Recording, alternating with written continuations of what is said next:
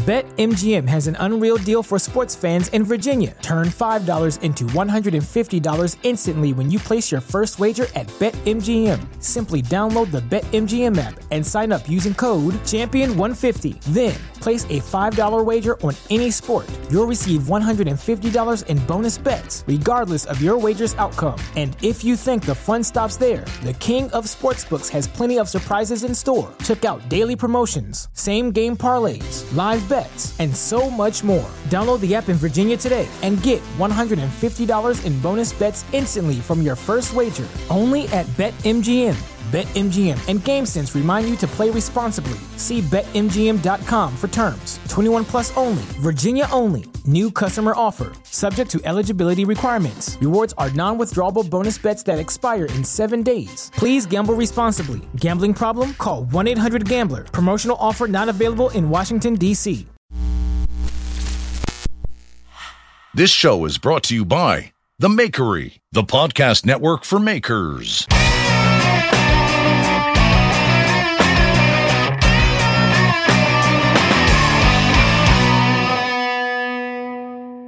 All right, you ready? Mm-hmm. Guys, welcome to the Full Blast Podcast. I'm Jeff Fader, and before we get into it with the return of my dear friend, Jesse Savage, let's take care of a little bit of business. What do you say? Number one is Broadbeck Ironworks. BroadbeckIronworks.com, makers of the 2x72 grinder. It's a great grinder if you're trying to remove material. If you're a knife maker, it's great. If you're a woodworker, metalworker, sculptor, metalworker, anything like that, the 2x72 grinder is great, and this is a really great package. And you can have them built. You can build them yourself. You can put them together yourself. The shipping is very reasonable. The attachments are great. It's very user-friendly. And even if you if you have a 2x72 grinder, and you're like, I don't need this chassis, go check out their attachments. Their attachments are very, very user-friendly, and they're constantly coming up with new things that will make your life easier. So if you go to BroadbeckIronworks.com, put in the promo code Knife Talk 200, you're going to get $200 off any of their grinder packages. And if you put in Knife Talk 100, you're going to get $100 off their sharpening system, surface belt grinder, and leather sewing machine.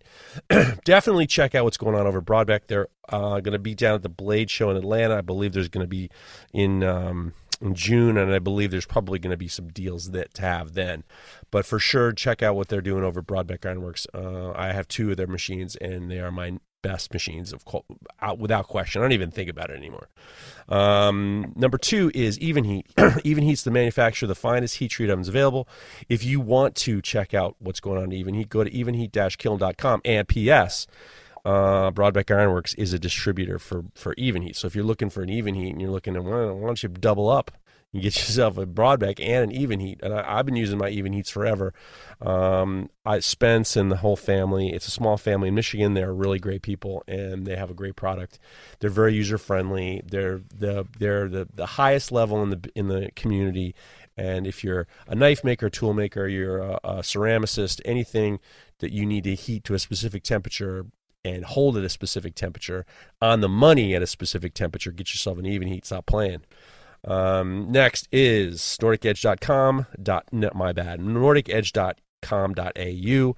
They are a company in Australia that supplies knife-making supplies and blacksmithing supplies to you. If you're a seasoned vet or a beginner, they have tongs, they have hammers, they have all sorts of knife parts. They have handles, they have scales, they have steels.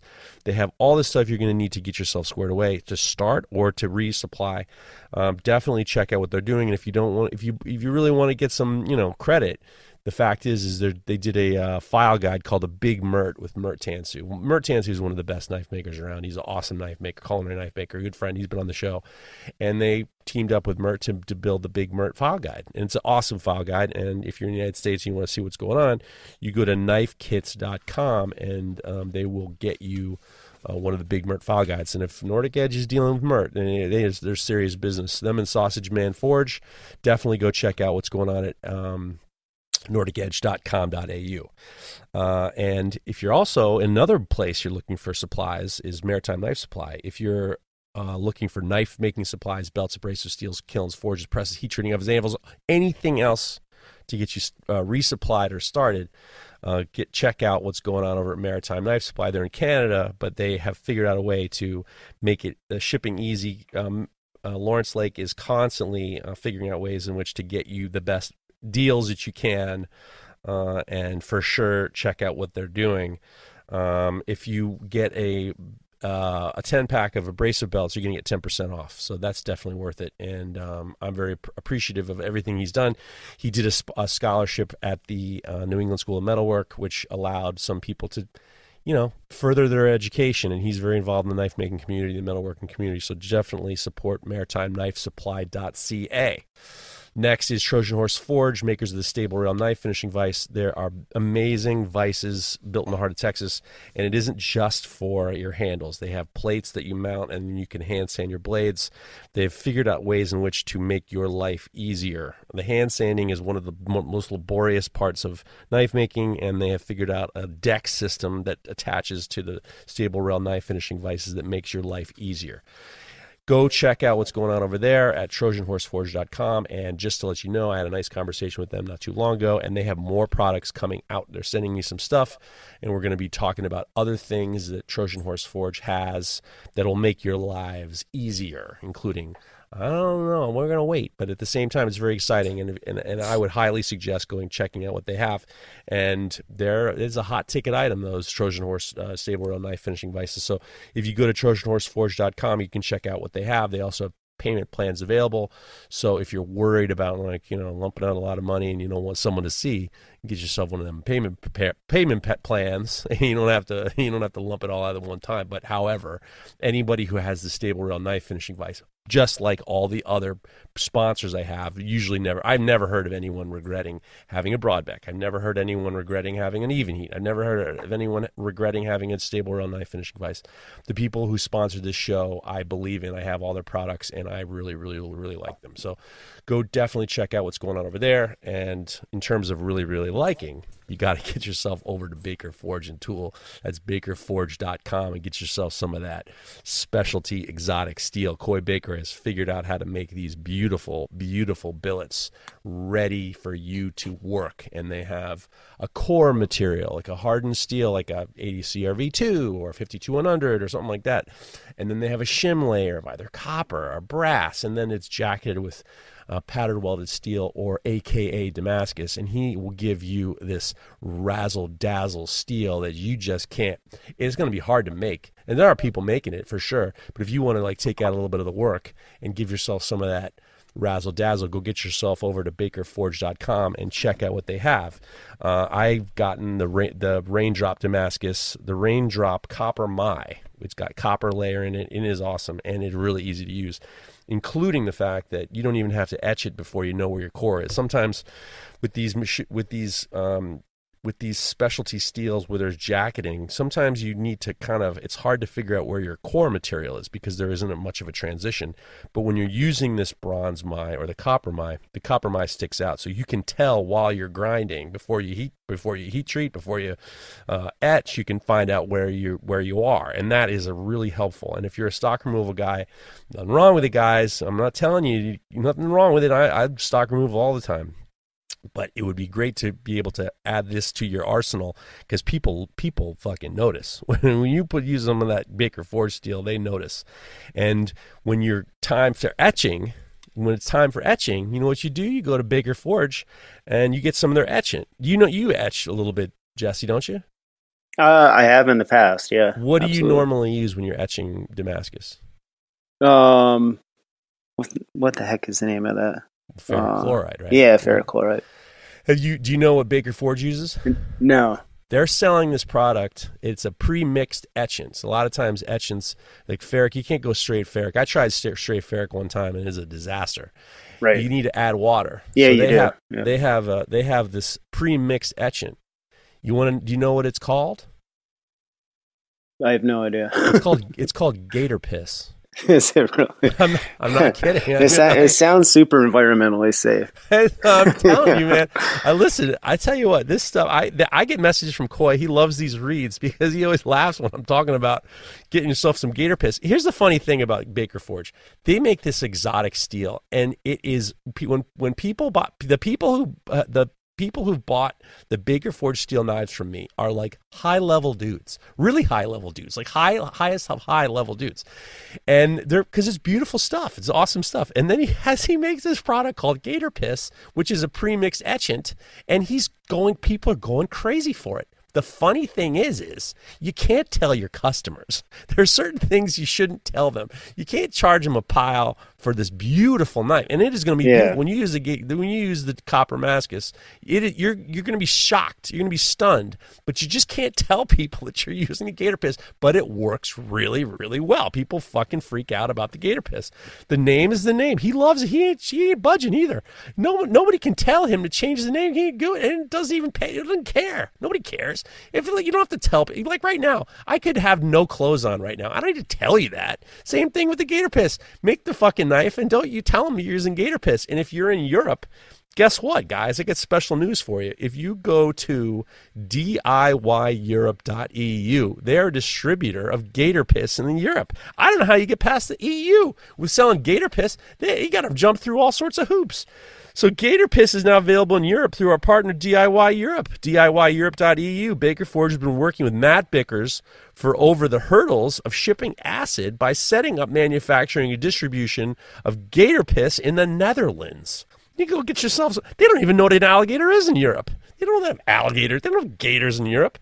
You can go to DIY Europe, order yourself a bottle in a company based in Europe. And if you go to DIYEurope.eu, you can see the countries that are eligible to get yourself some of that Gator Piss. And if you're in Europe and you're worried that people, and you know what, if you're European, you could tell people using Gator Piss. They don't know what an alligator is in Europe. They don't have anything. There are no gators in Europe, so don't worry about it. So get yourself some of that Gator Piss. Save 10% if you put in Full Blast 10. Full Blast 10 gets you 10% off all that Gator Piss and specialty stuff. So definitely check out what's going on over at bakerforge.com. And if you're in the EU, guess what? You're in business. DIYEurope.eu, okay?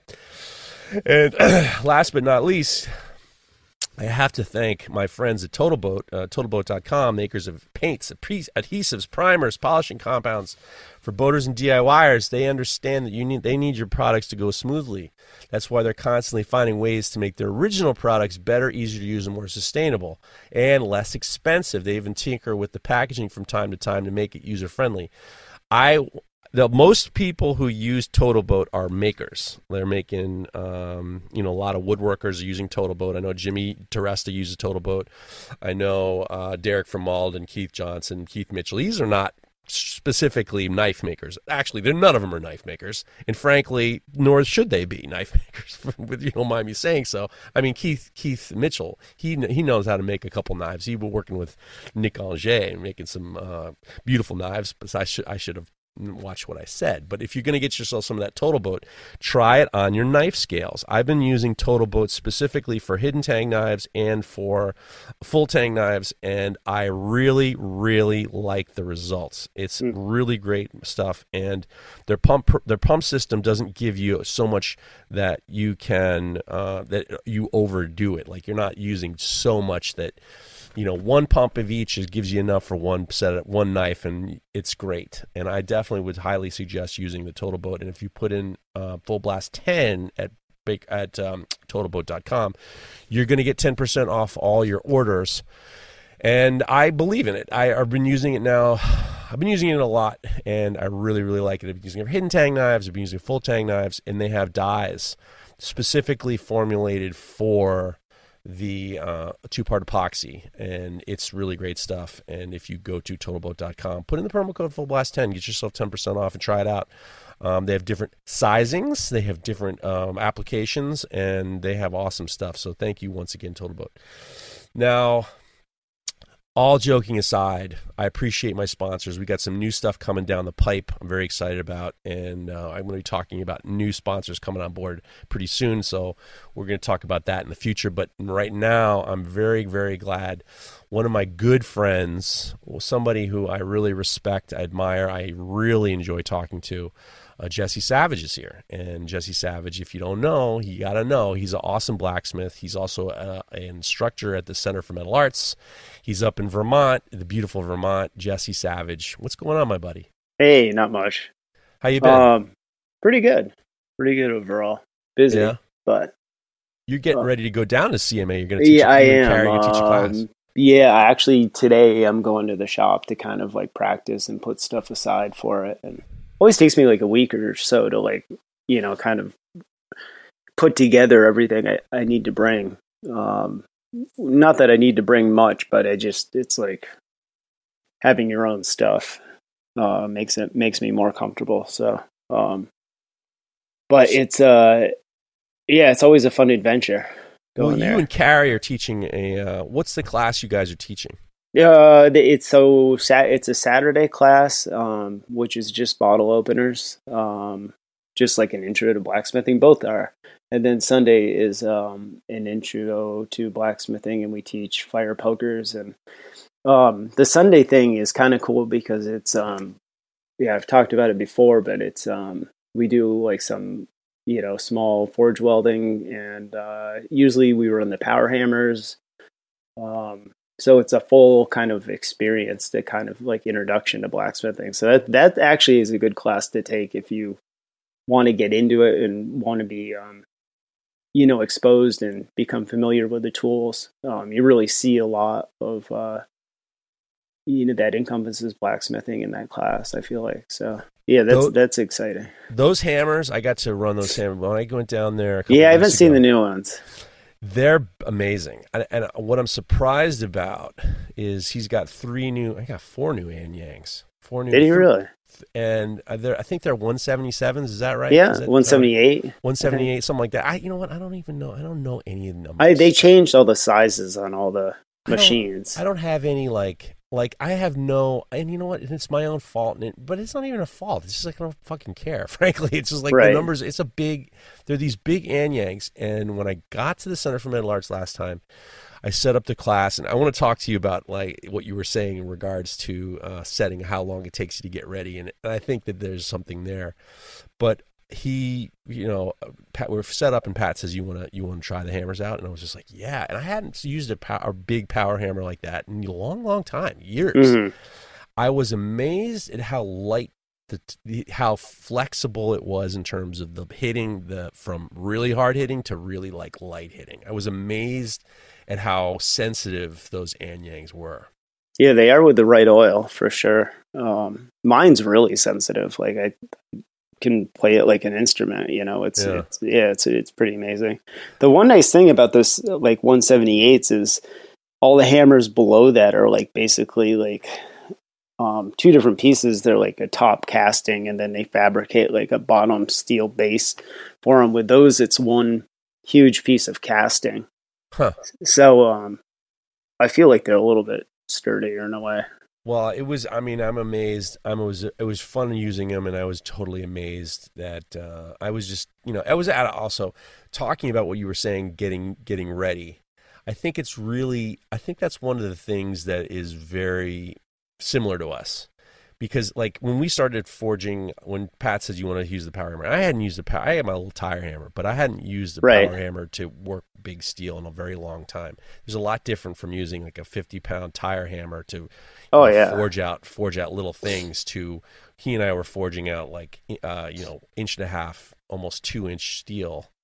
I just hadn't had any practice whatsoever, and I got frustrated. I got frustrated because it was like I wasn't prepared, and I hadn't done it before. And when you were saying it takes you a week, it takes me a week to get ready for the friction folder class, because I'm afraid I've gotten rusty if I haven't done it in a while.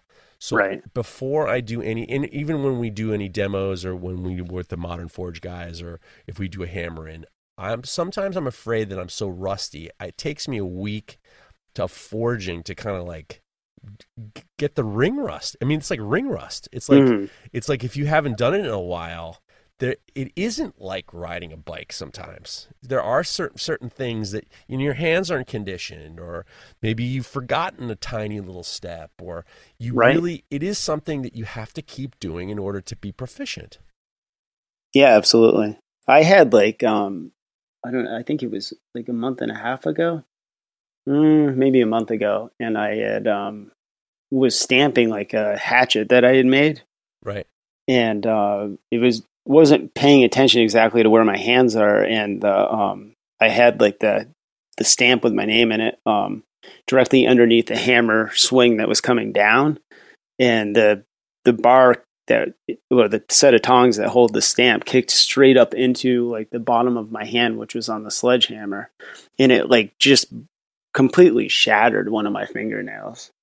To a point, like I lost the nail altogether. But there was like a moment there where I was worried about it with the class, but it's pretty well healed now. But that's part of this whole thing, that it's like you can't lose. You can't lose. I mean, it is like riding a bicycle, because you can kind of get it back. But if you're not kind of practicing all the time, there is this loss. There's a total loss.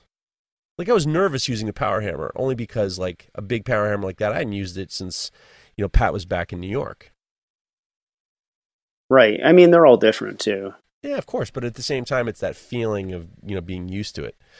One of the interesting things is, I also think that, for me, working with Pat has been really a really amazing opportunity. And my relationship with Pat and the Center for Metal Arts is very strange. I mean, it's strange because I'm the only holdover. When, I left the Center for Metal Arts before the Macs. Ed Mack was still alive, and Ed and Rhoda Mack was still there, and John was the lead. John Ledford was the lead guy. Funny enough, John Ledford lives in a town next to me now, and he's no longer blacksmithing. He runs an animal shelter.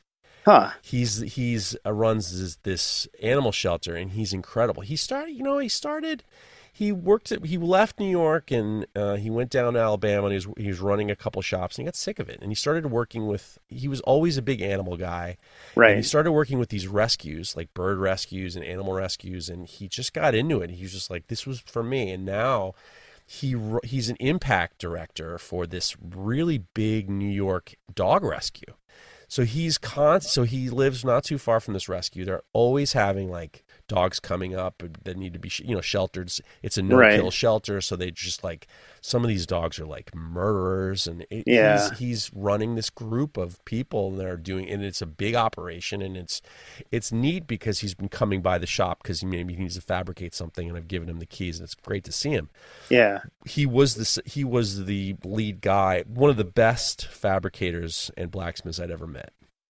And after I left, I don't know what happened, and Ed had passed away, and Rhoda contacted Pat, and then there was this kind of strange transition between Pat and John. So when Pat came to the Center for Metal Arts in New York, he wanted to start from scratch. It was a different concept. For him, it wasn't about the fabrication of doing jobs. It was about the school. And I've always been the one to extend myself because I believed in what he's done. And our relationship has completely like changed in the sense of like, there's no reason for him to want to have a holdover. And I don't tell him this is the way we used to do it. I don't do any of that. I just support him. And when you think about this, the term, you hear these terms like forging a relationship. Forging a relationship is funny because people think it's creating a relationship. Forging steel isn't just creating steel. Forging is like manipulating the mass and changing it to make it something else. The relationship I've had with Pat, it has been that real concept of forging a relationship. There was nothing. And then we had our, ups and downs, and then now we've become very close. And it really is, Center for Metal Arts has become very special to me, to the point where I made the decision, and I told this to Pat, well, I won't teach blacksmithing or bladesmithing anywhere else. It's going to be Pat or nothing. Right. That's awesome. That's cool. Because, you can't, you can't really, also, let's face it. You don't teach blacksmithing classes to make money. No, it's like, it's that, that is like, that's just the way it is. God bless these guys who like Nick Rossi and Matt Parkinson and guys and who run around the country teaching classes. These are greater good. People are doing it for the greater good. Yeah, obviously. They're not doing it for money, because leaving your house, like it takes you a week to get ready for the class. It took me a week to get ready for the class, getting all the way down there. You're doing it for the greater good. It's 2 days of drive time, and it's definitely a sacrifice to go do it, but like we're at the same time very honored to be teachers at such an important school. Me too.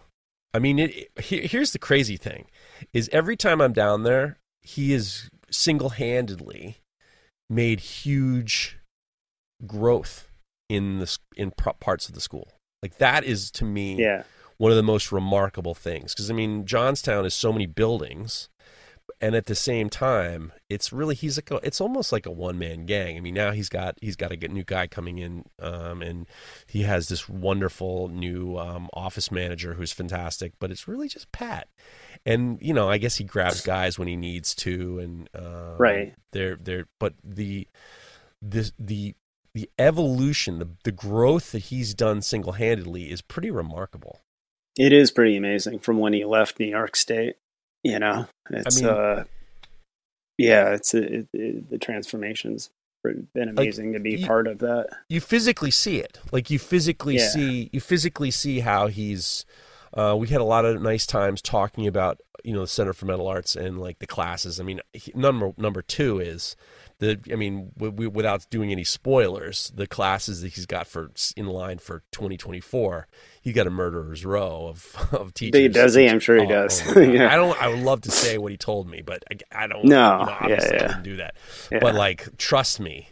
Like these are household names in the blacksmithing and bladesmithing world, and they're pretty exciting. So I'm always amazed, and I'm always amazed at how clean the shop is. And frankly, I just don't know how he does it, to be honest with you. Don't know how he does it. No, I definitely don't either.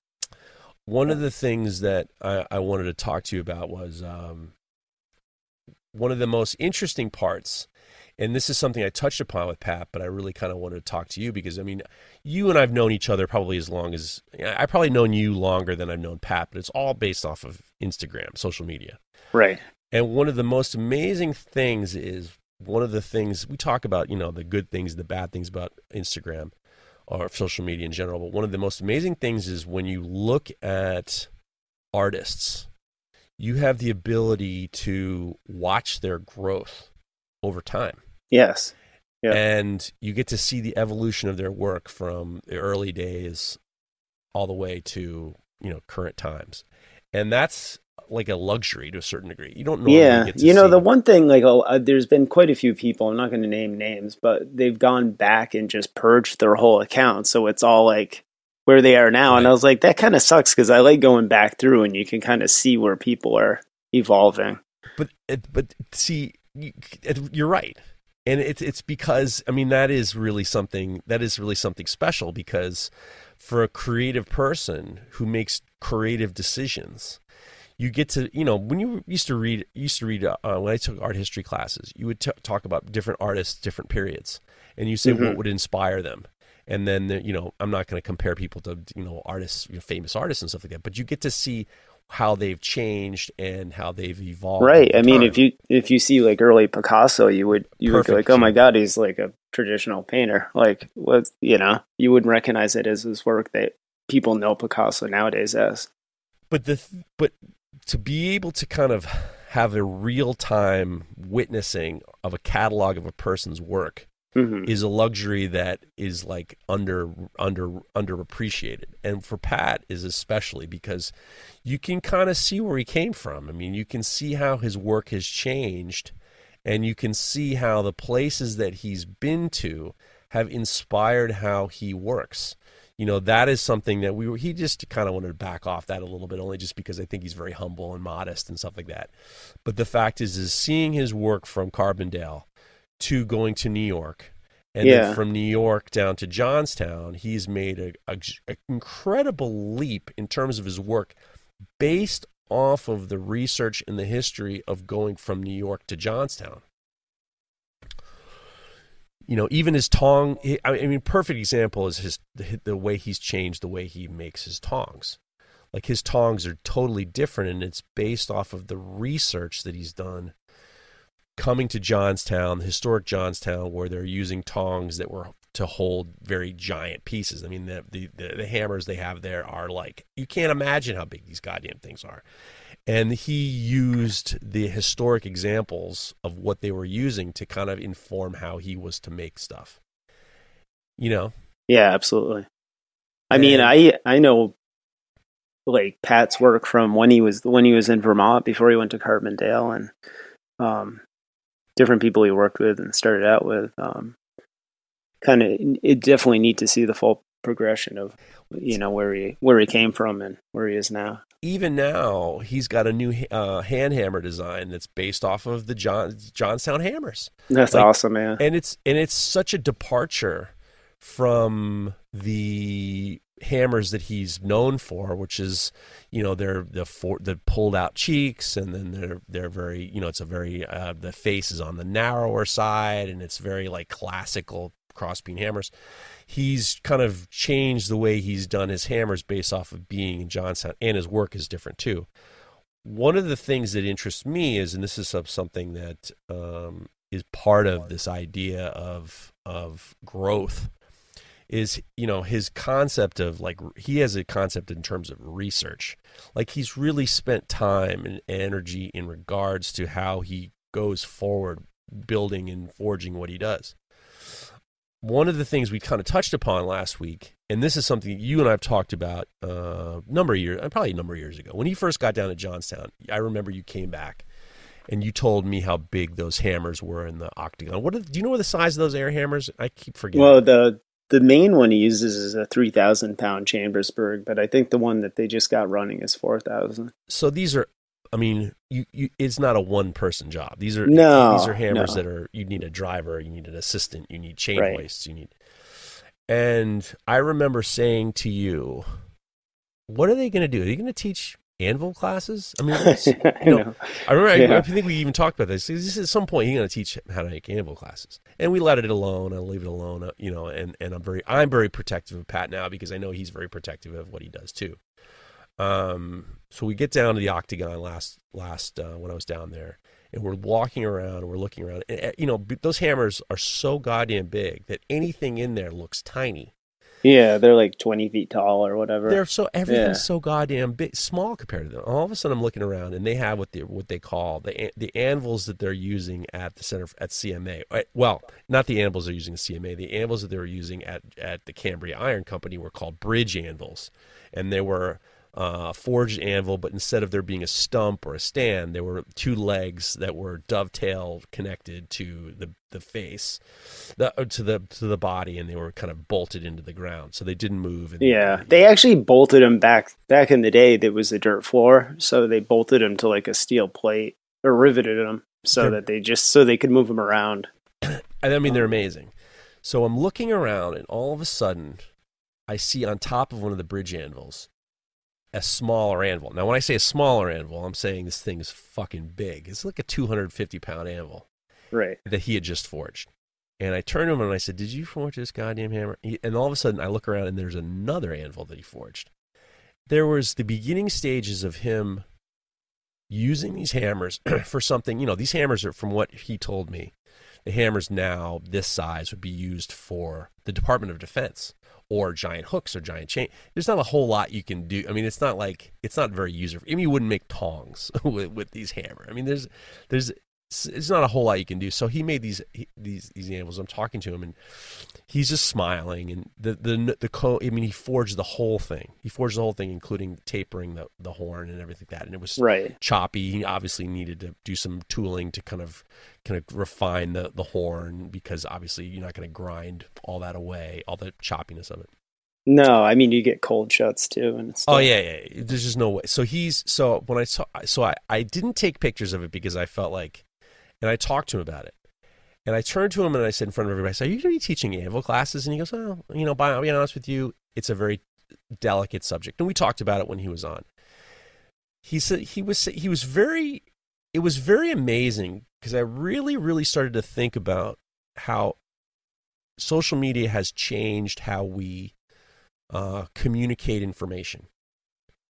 And the idea that the things that you can learn, you can put up on Instagram, and then there people can kind of figure out how to do them. You know what I mean? Yeah, absolutely. So, like, I remember when he made that small anvil at I even talked about it on the last episode. I just remember when he made that small anvil in New York, and he saw me over there. He turned to me, he said, "It's right over there." He also showed me the smaller versions of the big anvils that he made. And he was very honest. I think the one thing about Pat is I think there's an honesty about him in regards to nowadays, obviously it's going to be hard for someone to go out and make giant anvils like that, but it's like so much time and energy has been spent in everything that he's done. Never mind the materials. I mean, it's not cheap. It isn't cheap. Running those forges, he's up at 3:00 in the morning to start the forges. It takes him like 4 hours to get the steel up to temperature, maybe even more than that. It's getting those anvils, getting those hammers running was such a big production, and then figuring out how he was going to forge 250-pound anvils. How you going to hold the material? How you going to? And it was interesting. Was there was a dilemma? There was a dilemma that he has. Do I, after spending all this time figuring out how to do this, do I give the information out for it to be copied? Or what do you do? Well, I think that's a long ways down the road. What he does with that information, but. Of course, it's a long ways down the road, and you could make the point that you're being, somebody said to me, well, no one who's going to be able to have hammers that big. Well, it's not going to be too long before someone, if you look at the way the maker community, the blacksmithing community, and the bladesmithing community have been growing. There's been a need for information. There's been a yearning for information. There's also been spots of where people can make money feeding off of the yearning of what we're doing. You know what I mean? Like, I make jokes all the time about, I call them grinder wars. All the grinders are coming up every left and right, and they're all fighting to put grinders in people's shops. Right. It's only a matter of time before, and then hammer makers coming up left and right, and tong makers coming up left and right, and there's only a matter of time before a need is fed. I mean, there's not that many American anvil companies right now. No, I mean, there's none that forge them. Like there's quite a few like farrier type companies that cater to them, but in England you've got like that Von Brooks or whatever. But yeah, I mean, it's I guess is it needed? I think like it's a tough question because like the amount of labor that's going to go into that piece is, I think the people that Pat sells to are going to be people that aren't necessarily buying it because they need an anvil. They're buying it because it's a work of art from Pat Quinn. I mean, from what he's told me, that there's zero immediate plans on him selling anvils. He just wants to get some anvils made, and he wants. It's a great exercise. Right at this point in time, and please let me just completely. This is an exclamation point. There are no plans for classes. There are no plans for him selling anvils. There are no plans of any of that. He's just trying to make them. He's trying to figure it out, and I think that's the one common thing that Pat and I clicked on like years ago when we first met was like anvils and the history of anvil making, and just in there just being not that much information out there. I was actually driving down. Pat came up, stayed with us, and we were driving down through Poultney, Vermont, and it was like a town-wide sale. And sure enough, I spot an anvil underneath this guy's bench, and Pat jumps out of my pickup truck while it's running right down the road. Really? To run over to see it. So funny. But yeah, no, we've always been like, that's the one thing Pat and I have shared is like a passion for anvils. So it's not surprising that he's attempting to make what they were doing in Johnstown. Well, yeah, he's attempting to make the style of anvil that they're using.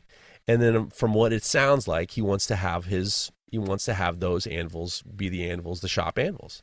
Mm-hmm. And it's just like everything about it seems very, very honest. And it seems very, very appropriate to what he does, and it's appropriate to what he's always done. So that's part of the whole idea of watching this guy develop based off of the places that he's at, even his work, even his sculpture. And we don't have to talk about Pat Quinn all the time, but at the same time, I think that I can't help but really kind of express the sincerity of what's going on at CMA. And I can't express to you, I mean, I'm not a fucking sentimental guy. I'm constantly just like, I'm a pretty much like, I could give a fuck. For everything, for the most part, I'm just like, take it or leave it. I can give a fuck. Right. But what he's doing is so important to the idea of what metalworkers should be doing in regards to how to use power hammers. The appropriate way to use strikers and using tools. And he's very, very conscious of how who comes down there and what they're doing and what they're bringing about. I just am so happy that you guys are down there and doing that. And I don't know. I'm turning into like a fucking. I'm turning into like a cult. I'm turning into a cult follower or something like that. Yeah. Speaking of sentimental stuff, I've been doing like I can talk about it a little bit, but I've been doing like different, like kind of elaborate like shepherd hood like plant hangers every year, and like putting them at like family cemeteries because I'm like so into the genealogy and stuff, and I planned on writing a book and like doing like the process of me making the piece, and then a photograph of like the headstone with the story of the person. So there's like a short history on who it's about, and then, different plant hangers with different, blacksmithing elements in them. Kind of a neat idea, but so I put one down last year, just like my local, it was the first one I put like locally, at my grandmother's headstone, and somebody stole it over the winter. Kidding me? No, it's gone. Thank God I got a good picture of it, so in theory I could. But it's big, right? It's big. I'm like, who would like? It was like the gate was locked to the place and everything over the winter, and I had seen it in like December, so I was like, I don't know. Somebody must have went in there after, and it couldn't have been like the maintenance for the. I tried talking to the maintenance people. Like I called the church, and they use this outside company.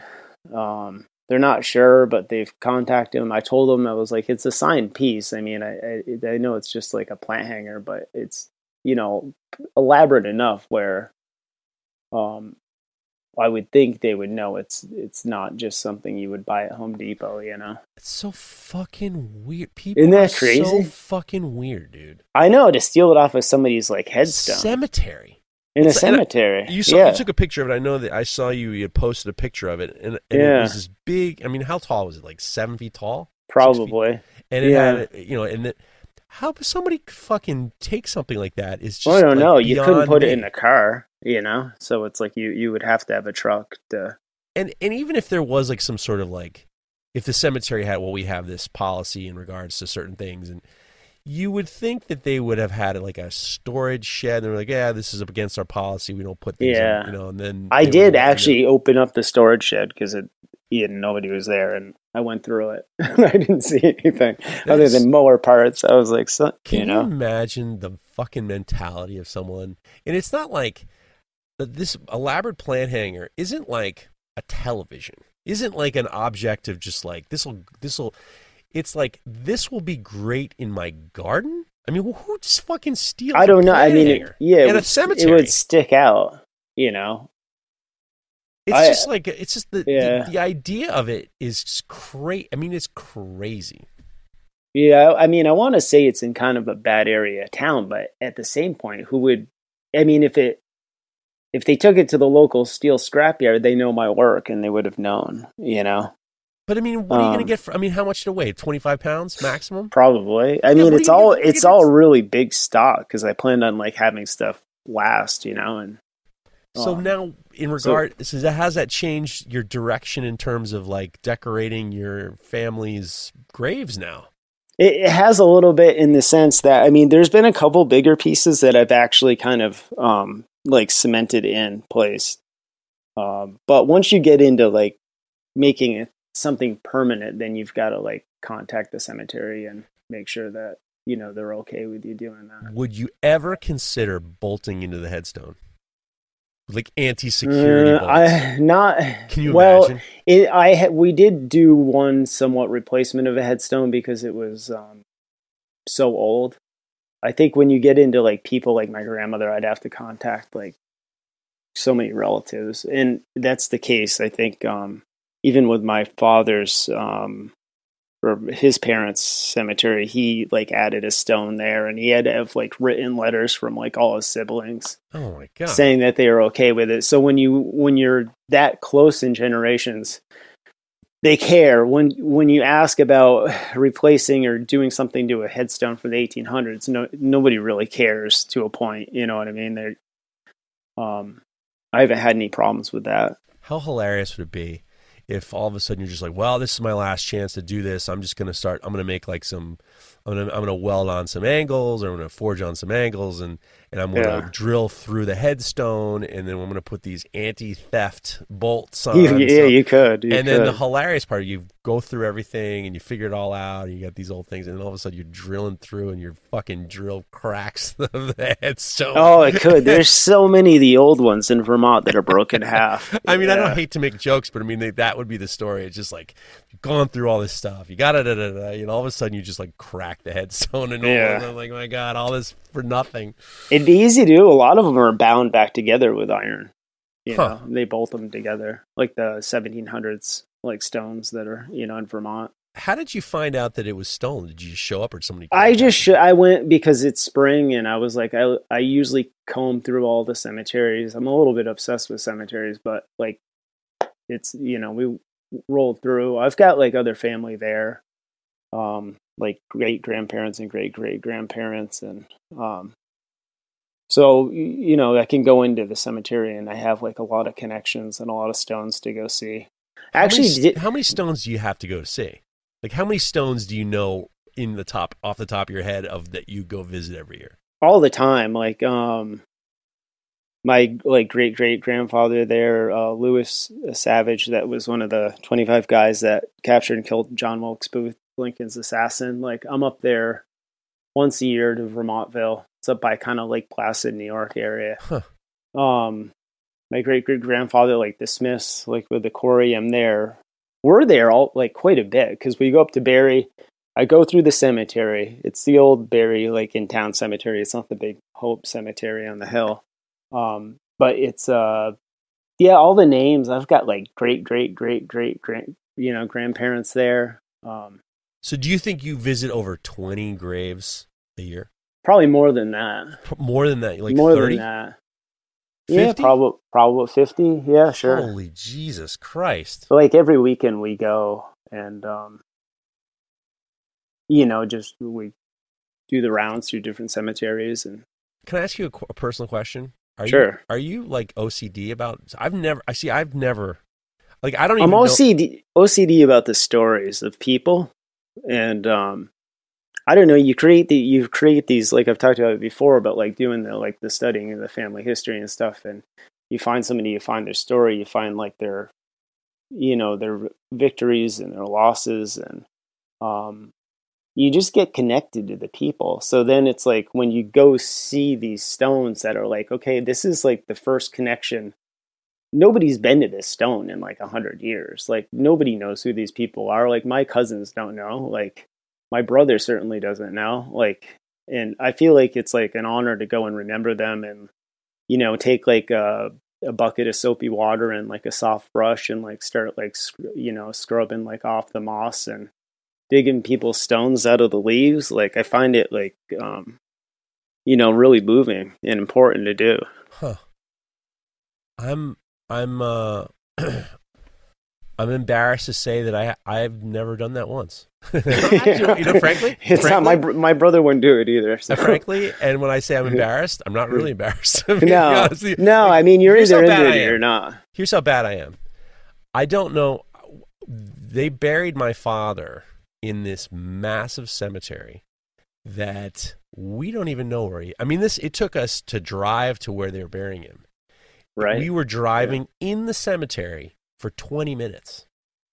I wouldn't know. I mean, it was like a needle in a haystack. Like, there's no way I would know where he was or how to find him. No way.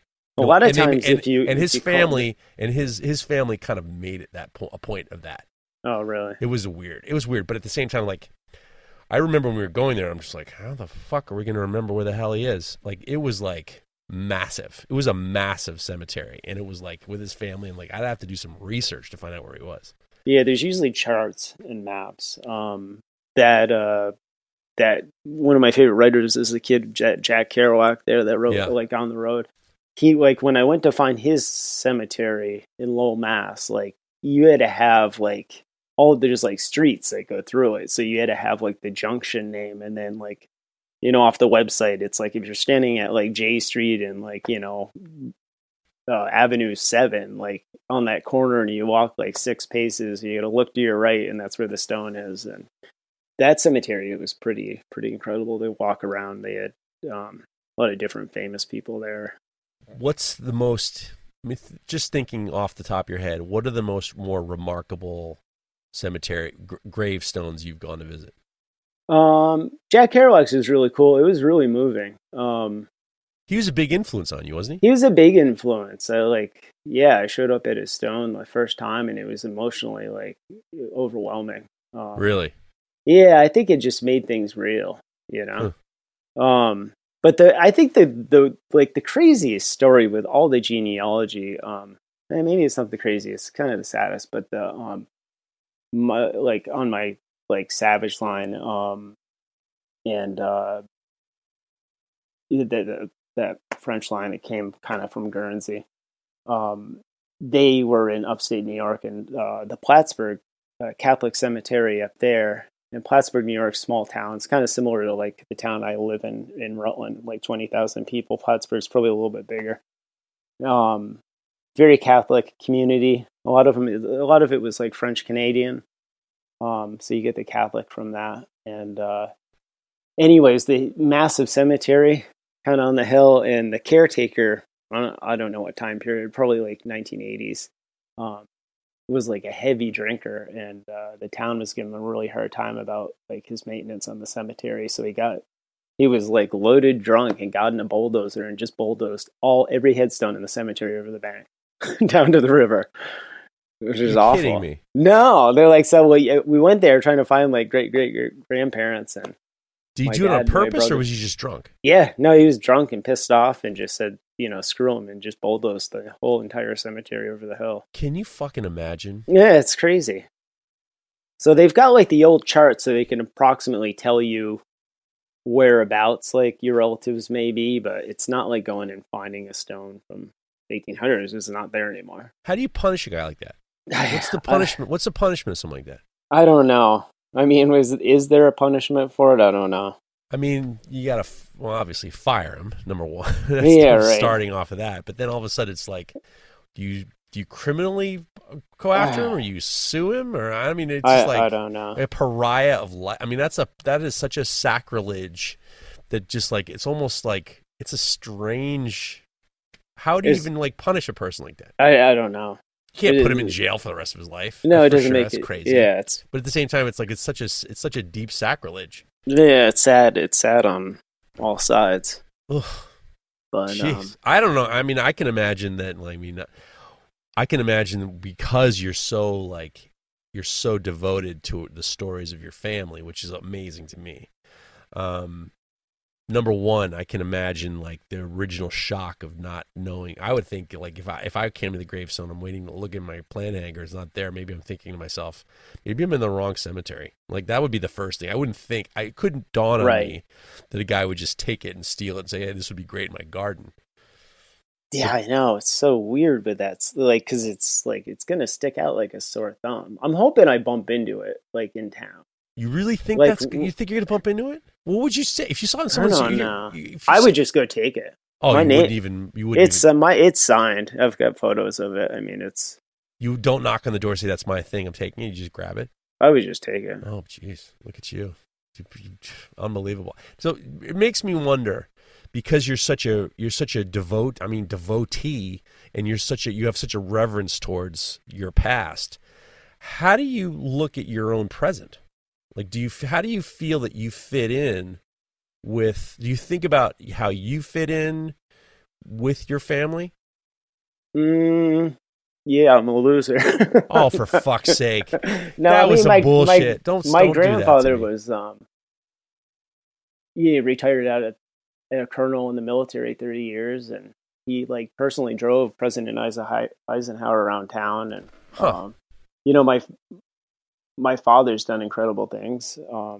He was just recognized by the World Association of Brain Injury for his like a lifetime achievement award for all the work he did. He went in like to Syria when they did like the gassing of the kids, and worked with different children kind of all over the world with brain injury.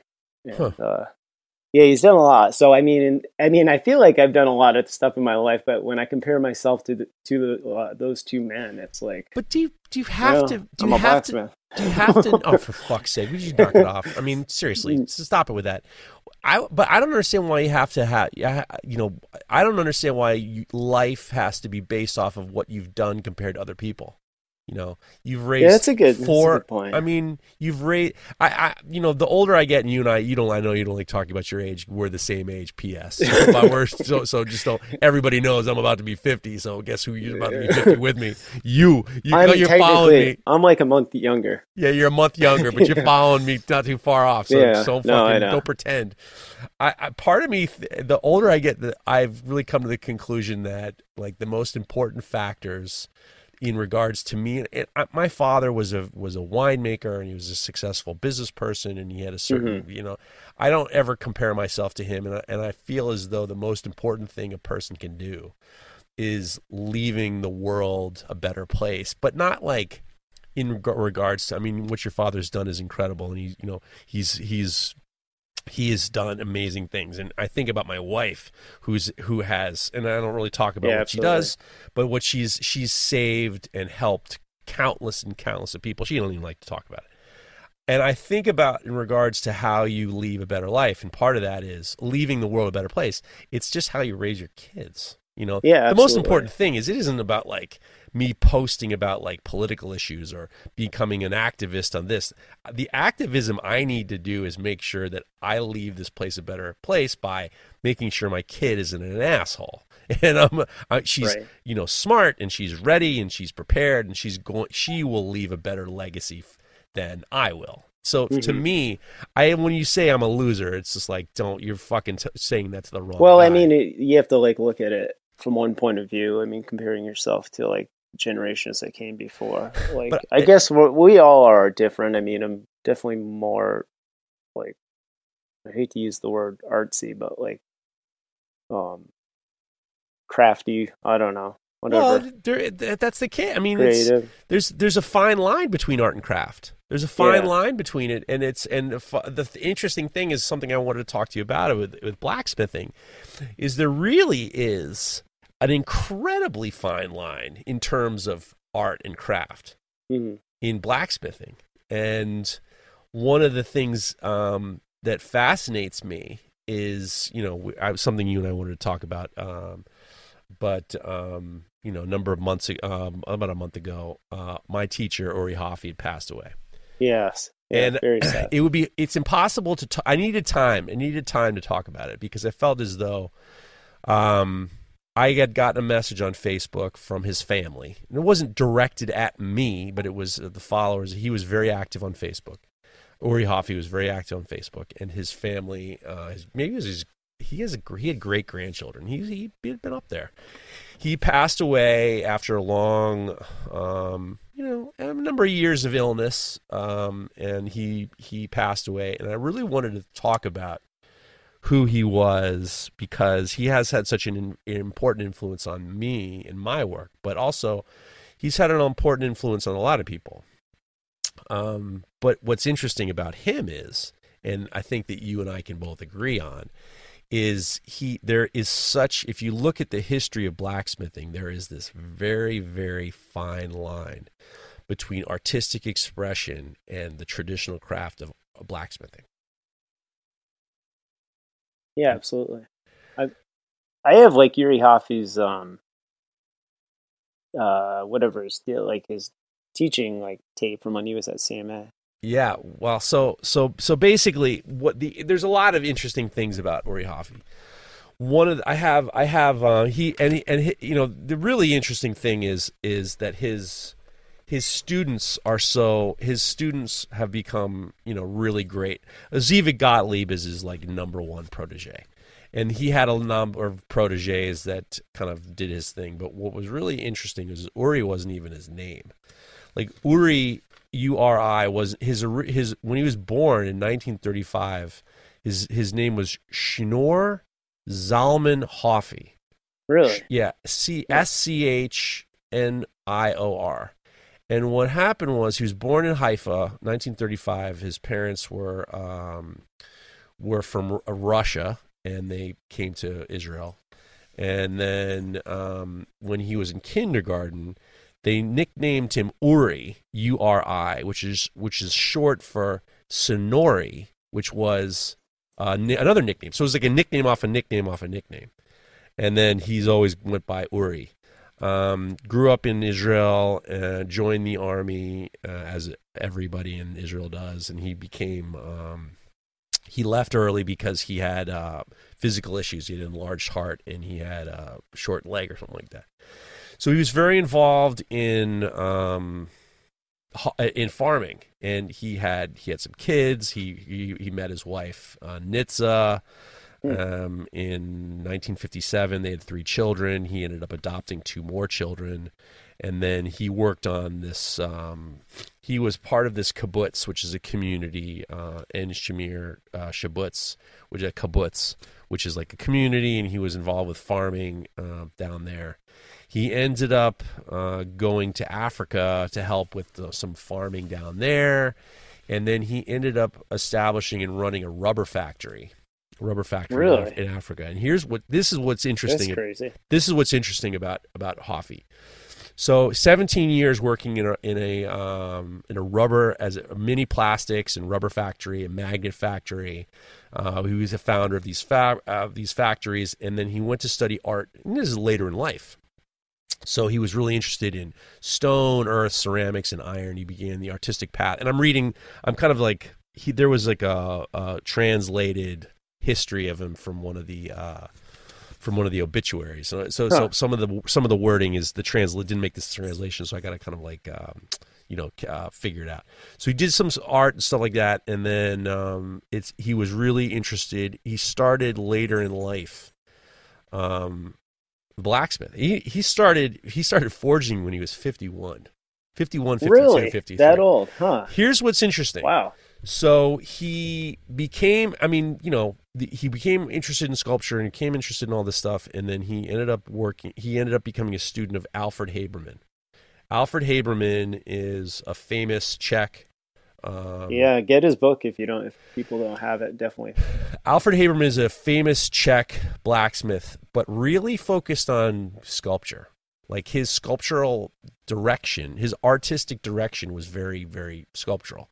Similar, there's a lot of comparison to Chalita. There's a lot of comparison to Samuel Yellin, where there's this expressive style, right? It's not just like very traditional. Here's how you forge a pair of tongs.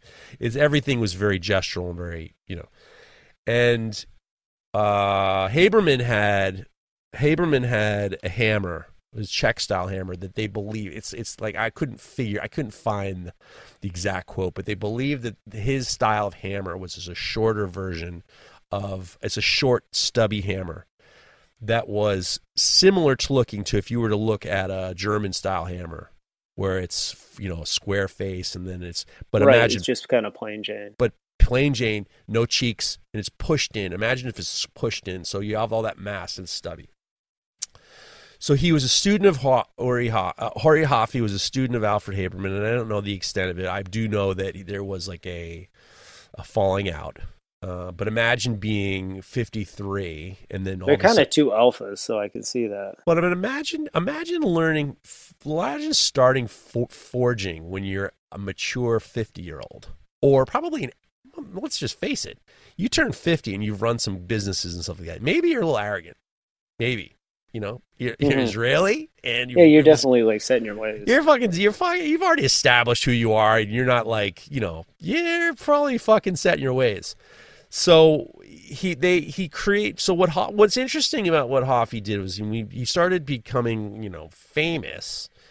60s, 70s, into his 70s, and he started traveling around and he started teaching, and he was very, he came to the United States and he fucking set the world on fire in the United States. He really butted heads a lot with a lot of these, traditional Habana guys. He did, yeah.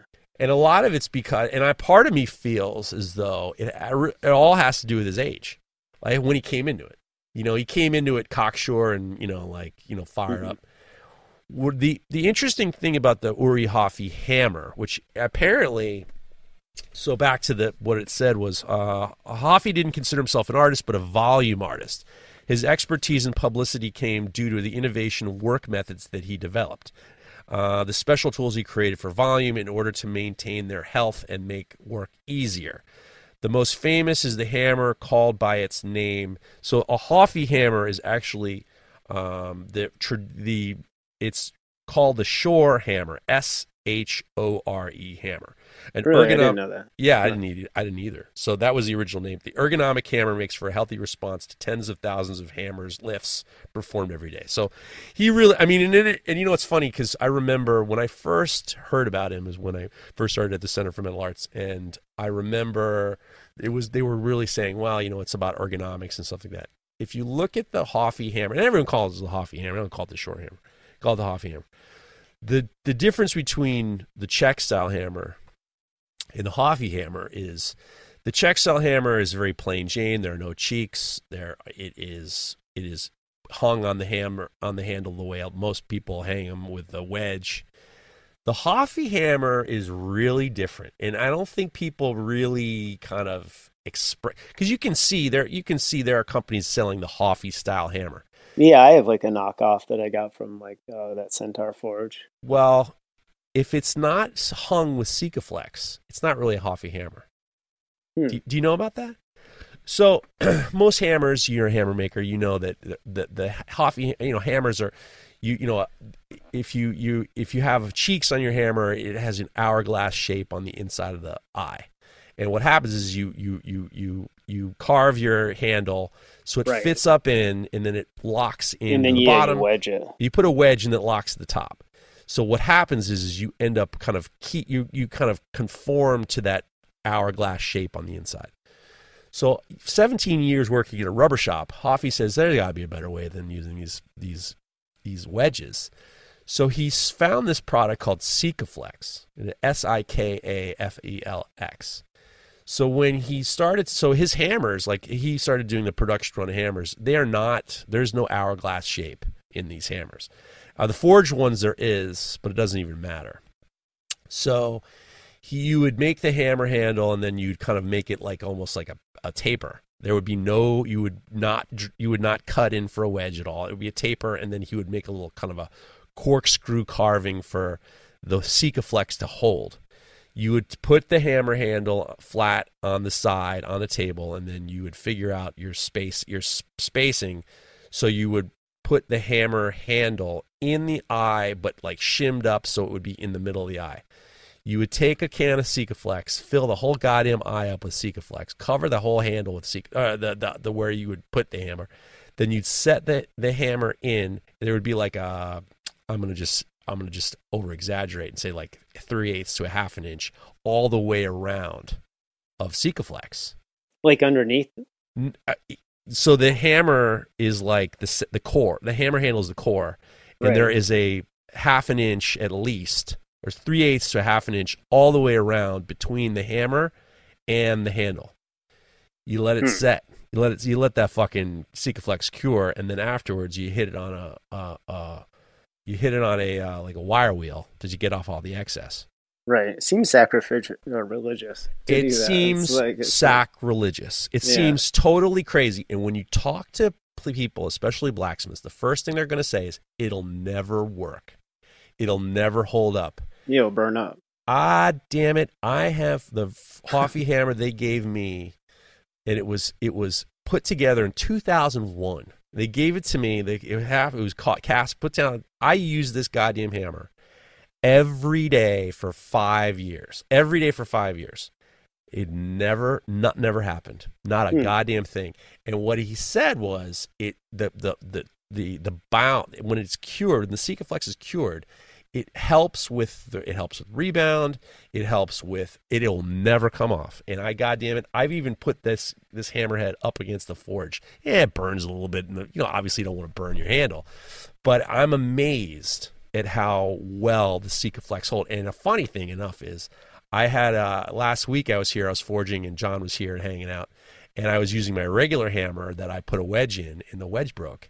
And John goes to me, he goes, there you go, wooden wedges. That's what happens. You should use a Sikaflex. It was amazing to me how he really stuck to his guns in regards to the Hoffy hammer. Now, if you don't put the Sikaflex on, it ain't a Hoffy hammer. It can look like a Hoffy hammer, but goddamn it, no one has ever, the hammer handle has never come loose from a Hoffy hammer. I've never seen it. Right. I wonder how it would hold up. Like in my shop, it's not heated unless I'm out there, so it can go from 0 degrees to me lighting the wood stove and it being 80 degrees 2 hours later. And like a lot of times, like hammer heads and stuff will loosen up just because all the that wood has to adjust to those temperature changes. I swear, it's not specialized wood. It's not stabilized wood. It's not anything special. It's just, he would grind these handles and out of anything, out of hickory or out of whatever. The Sikaflex completely held the hammer handles to and it's not like it's not a little bit and it's tight. There was, like I said, the hammer handle is floating in the eye. Floating in the eye. I'm guaranteeing you it'll never. And he would say to me, he's like, it'll never come out. I guarantee you, it'll last longer. Your hammer will last longer. The only times the handles ever broke was students would hit, and they would miss hit, and then they would keep they'd miss hit and hit underneath. Same as you would with an axe or something. Right. Yeah. But it's amazing. What's amazing is what he did. What's amazing is, and I think it has to do with his age, he really burned bridges. When I first met him, I was an assistant. I was an assistant at the Center for Mental Arts. And I was surprised at how, he's a hot take machine. He would just say whatever he felt, or what someone's doing this right, someone doing that wrong. He would just name names, and he would, he made it. This is before social media. You're talking 2005, 2006. He'd say what was on his mind, and he didn't give a fuck. Mm-hmm. And I've been in situations where you and I both know some people who when they talk to me about who I know, I was I'm a student of Uri Hoffy. Their faces turn, and they, all of a sudden I'm not as welcome as I would be.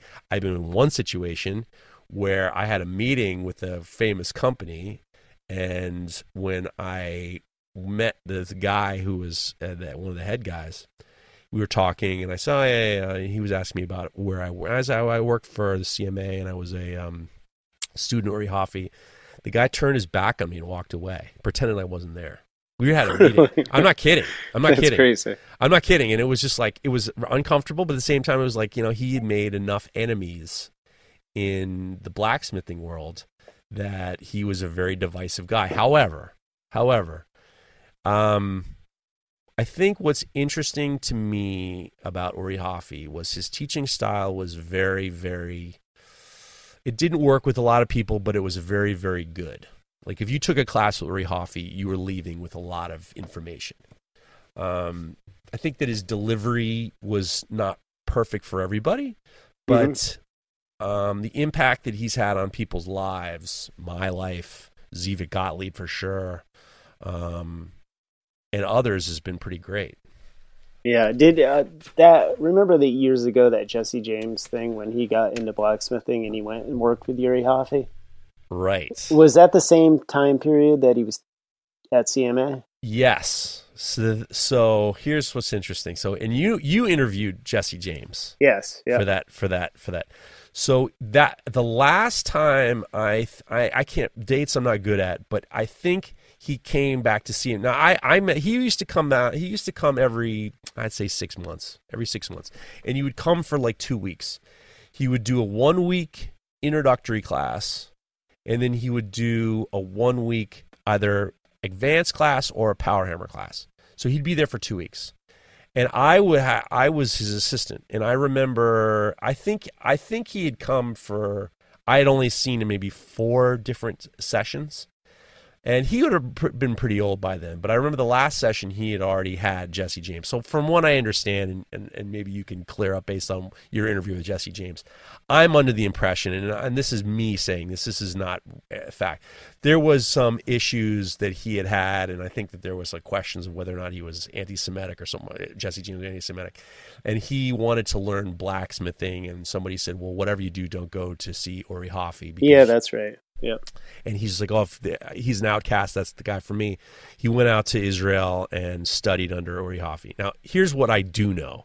What I do know is I don't think that Uri Hoffi was – I think he liked the fact that a famous guy was coming to see him, but that didn't stop him from riding Jesse James around that shop like a fucking mule.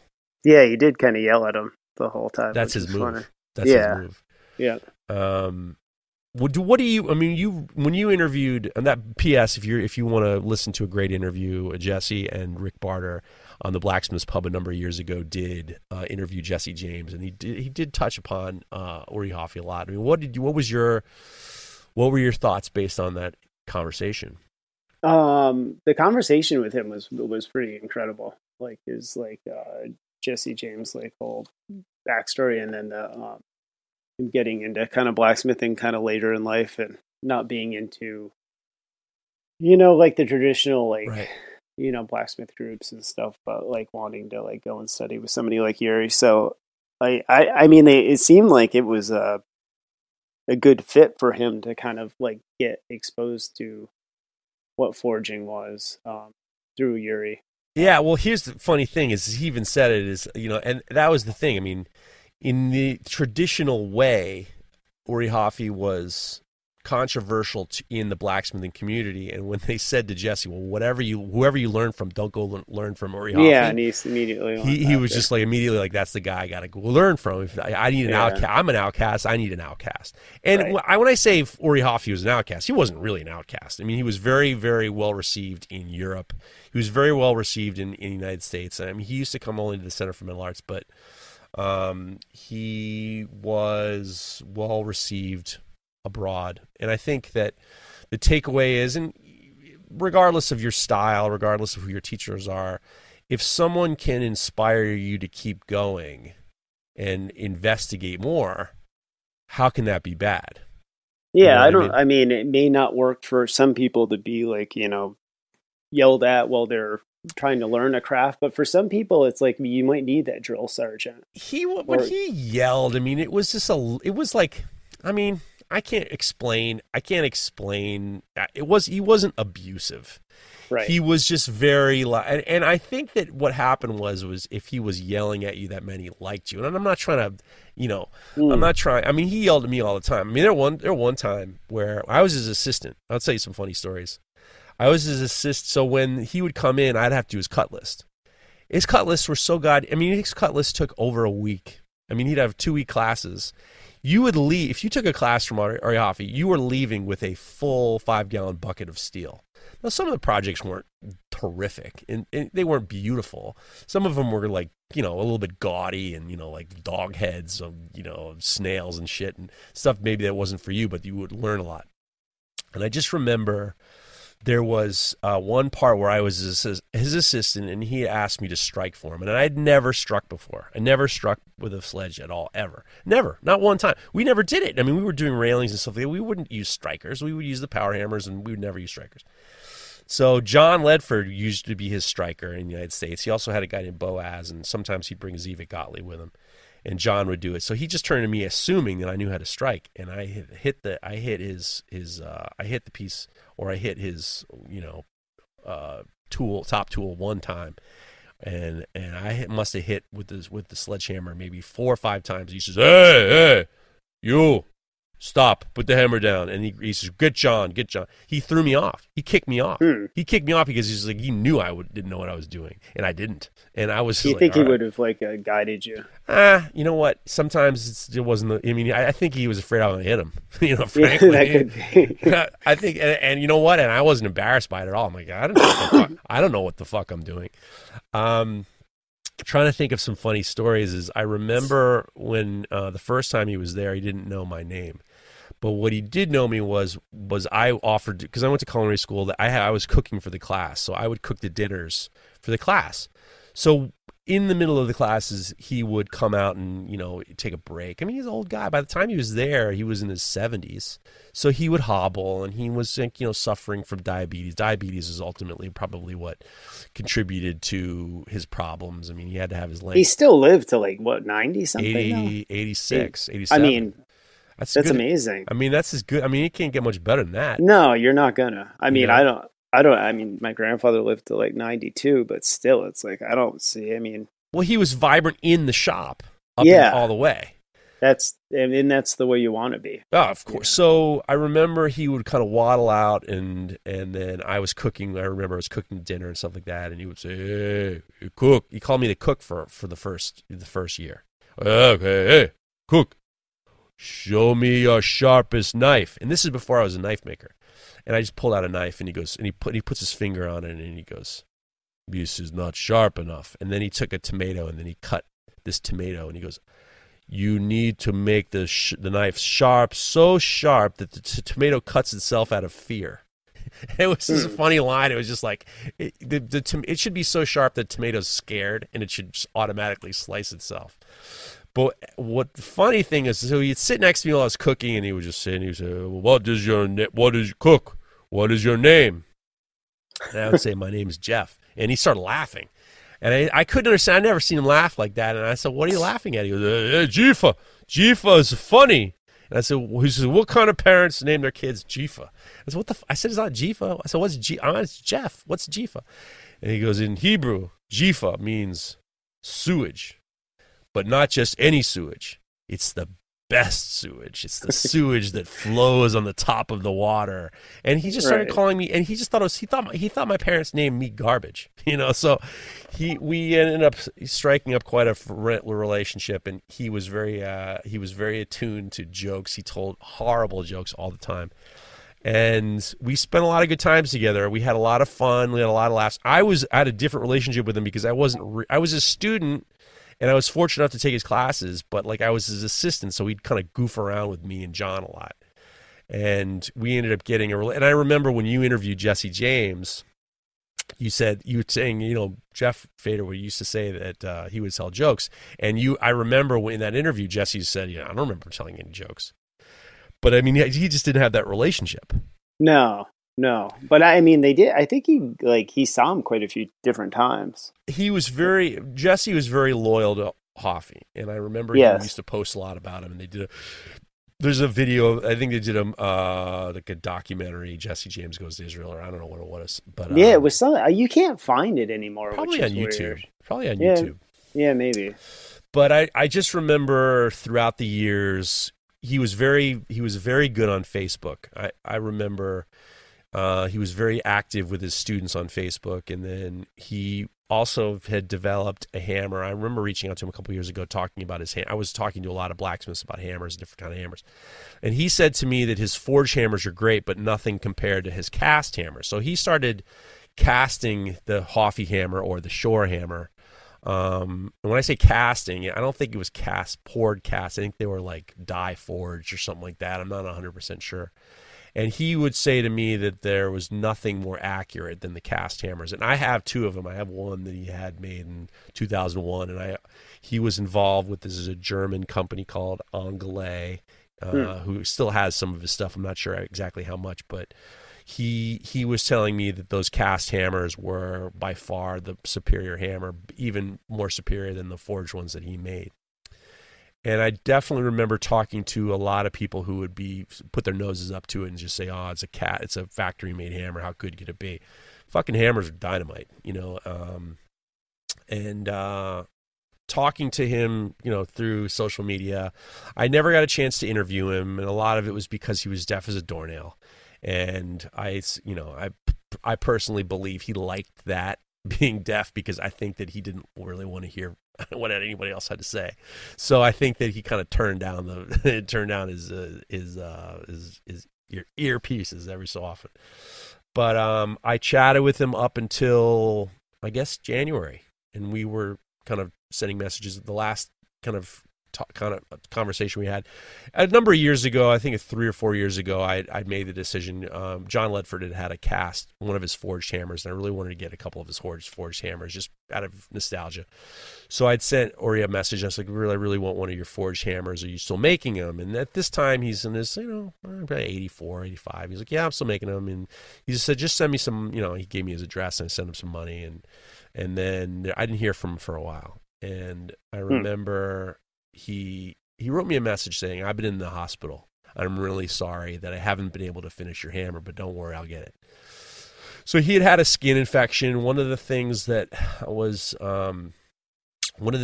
he had, his diabetes was bad. Like he couldn't, I remember back, we're talking 15 years ago, he couldn't feel his feet, to the point where he was forging something and a piece of hot steel went down in his boot. And he says, guys got to take my shoe off because I don't know if my foot's burning or not. Like he couldn't tell. Like he had no feeling in his feet. So like if something's burning, so he ended up sticking his whole foot in the quench bucket. He's just like, there's no way for me to know if my foot's burning. I can't feel anything. So he got out of the hospital, and then he forged me a couple hammers, and then he sent me a hammer, and he wrote me, he says, I'm really sorry it took so long. He says, I wanted to give you this rounding hammer because he says you're a really good knifer. He doesn't have the word bladesmith. He called me a knifer. Mm-hmm. And it was really cool having that. And then not too long after that, they took his leg off, and I'd send him a message when they took his leg off, and he was trying to get his life. He was just like, I'm in the hospital. They took my leg off. I don't give a fuck. I can't feel it anyway. I'm going to get back to the shop. And he said to me, I want you to come to the kibbutz and teach a bladesmithing class. And the last time, and then after that, I said to him, like, listen, just don't make plans. Just get squared away. Get back into your health. Get back to your home. Get back to your wife. And it just never materialized. And I felt like, I didn't really push the matter, just because it was just like, you know what? Guy's in his 80s. He's lost his leg. And I'm not making, buying plane tickets now. It's just, and He kept going. He figured out how to get his forge and his hammers and all his tools so he could be on a swivel chair. So he was on a swivel chair, and all he had to do is swivel around. So he kept forging hammers. He kept forging parts for Anglais, the company that he was working with, making tongs. And he was really being very vibrant in regards to that. And then about a year ago, his wife passed away. And it was very, been known her since, 50s. He'd been married to her since the 50s. And that was the part where I was like, all right, this is, usually what happens is, they die of a broken heart. And I think it was very obviously very upsetting to him. And, as, kept going and kept working and having students come and making hammers and keeping the thing alive. And he just, after all these years of learning and teaching and being part of a beautiful kibbutz and community, he just, he passed away. And it was very sad for me. It was very sad for a lot of his students. And I just thought I would read part of, if you don't mind. No, go ahead. You're a sentimental guy. I wanted to read what his student, Zivik Gottlieb, is just the perfect guy to carry on his legacy. And I'm going to read part of what he wrote in regards to his student. And P.S. Zivik Gottlieb goes to see Bob Menard. He's very involved. Yeah, he's demonstrating right now at the California. Zivik's doing everything to keep it alive in his own way. I just wanted to read what Zivik had wrote about finding out about his student, Uri died. This is from Zivik. With great sadness, we've parted from Uri Hoffi today, a mentor, a father when needed, a teacher for life, and a dear friend. He lived his own way, and he ended it the way he decided, in his bed with his loved ones around him. This charismatic yet difficult man, a mentor to his core, was a fearless leader. He was an innovator to everything he did, invented and reinvented. He had an amazing ability to explain and simplify any complex issue in simple terms understood by anyone. Before his passing, he ordered me to keep passing the knowledge I'd gained from him in our over 30 years of acquaintance. Dear Hoffi, I promise to keep passing the knowledge of the Hoffi method in my own way, as you loved it, and will always be you'll always be in my heart, and I will always miss you. Rest in peace, friend. That was a pretty beautiful statement, but then he wrote another thing recently, and I just wanted to read this. I'm going to read parts of it. So this is Eva Gottlieb. I was asked by a grieving family to express the condolences on this great loss. On behalf of the Israeli blacksmiths community and the international community from all of the world, our hearts are with you in your grief. Hofi, your deep resounding voice will forever echo in our ears. You knew how to simplify complex things. You were a phoenix, charismatic, sharp, witty, a performer, tough and soft-hearted alike. You were an innovator, inventor, thirsty for challenges, challenging others, and a people's person, a teacher, a mentor, pathfinder. You despised ignorance and you fought for justice.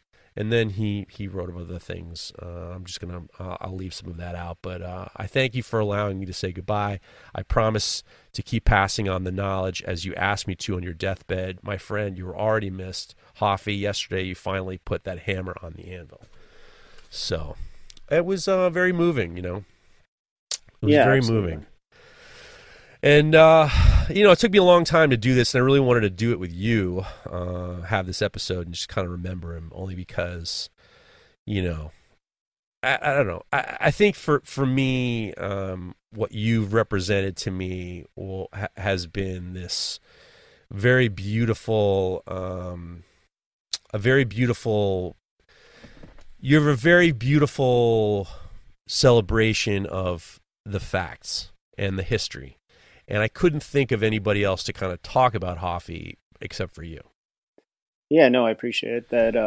I think, I have a romantic view on life, but I was just kind of looking back through Jesse James' feed, and he said it was a very sad day when the anvil stops ringing and the forge goes out for the final time. I just received the news from Israel that my good friend, mentor, Yuri Hofi, passed away. Yuri is such an amazing man. He dedicated his life to the hammer and the anvil and heat, teaching as many people all over the world, and at the same time operating his own simple blacksmith shop in Israel. The time I spent there changed my life, opened my eyes to new possibilities for my work, and gave me a lifelong friend. I'm sure I sure miss the loud, boisterous voice on the phone. I know myself and many others will keep his name and teaching alive for generations to come. He will be missed for sure. So that was what Jesse James said about him. Well, with that said, this is getting on the sad side. What I would like to do is read a couple of his jokes. Yeah, there you go. This is and feel free to laugh, and do me a favor. If they suck, laugh harder, because you gotta lighten it up. Well, here's the funny thing about Hofi. He was, the hardest part about being funny is I cannot tell a street joke. A street joke is set up punchline, like you hear that, I fucking suck at them. I can be funny on the cuff, but I can't. So he used to do, I remember the first joke he told me in the middle of class was one of these, a fucking classic. And he would tell these totally inappropriate jokes at inopportune times. And one of the great ones you do them in class and be like, God damn it, this fucking guy's teaching. These guys teaching this class, and he's like singing out these jokes. Is pretty amazing. So the first joke is, when I do the jokes, I'll do them in his voice. He goes, hey, what do you call a woman in church and a woman in the bathtub?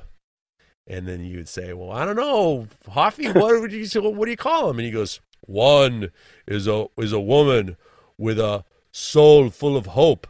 The other is a woman with a hole full of soap. That's fucking hilarious. And here's another one. So I would text with him, and I remember texting him.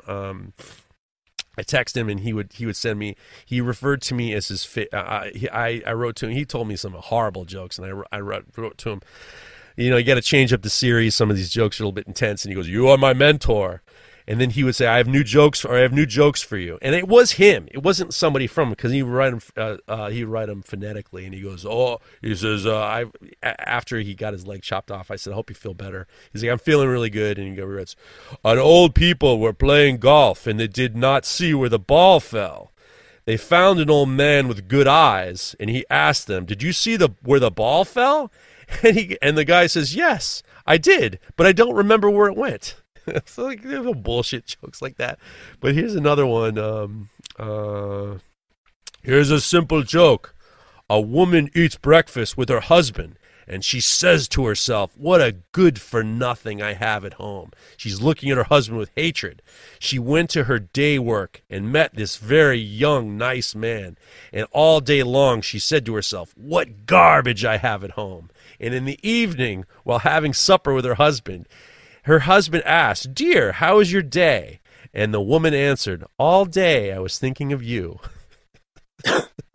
This is kind of fucking. It's a long ways to go for that. This is kind of fucking awesome.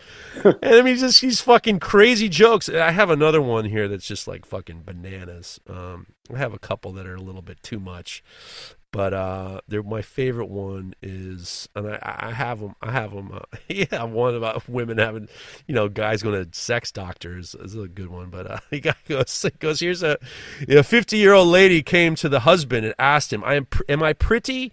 And the man says yes. And she says, I read in the paper there's a new pill that if you take it, I will be as beautiful as I was 5 years ago. No, I would be. She's a 50-year-old man as I was 25 years ago. So if she takes the pill, she'll be 25 years. You look 25 years younger. And he goes, how much is the pill? And she says, it's $50,000. So he intently wrote her a check for $100,000. And she says, why did you give me so much money? And the husband says, so you can buy two and disappear from my life. Oh my God. Awful. That's fucking hilarious. And then there's another one in here. I gotta give it to you. This one's my favorite. This is a stuttering joke, but you have to understand it. So just let's this is from, and he's writing it with the stutter in it. He's writing it. A fellow came to the doctor and he says, I am stuttering. Well, what can I do? And the doctor says, take your trousers down. The guy says, well, what the hell is this connection to taking down my trousers? And he said, and he took his trousers down, and the doctor wanted to see how he's noticed that his penis, spelled P-I-N-N-A-S, was giant. He had a giant penis. And then the doctor says, I see the super size of your penis, and the reason is you have to cut it in half, and your stutter will be gone. Okay, said the man, and he came home to a very happy wife, and he says, and the wife says, you don't stutter anymore. And she says, but then she pulls his pants down, and he says, half a dick, so he goes, and the wife says, well, I don't care that you stutter. I need the whole penis. I'm trying to fix this up a little bit. I don't need the whole penis. So he goes back to the doctor, and the doctor says, I need you to reverse the operation. The doctor says, it is impossible. So the joke is, he went to the doctor, cut his dick off, and he sewed the dick back on his own doctor's penis. So, oh, boy. Yeah. That's a long way to go. You know what?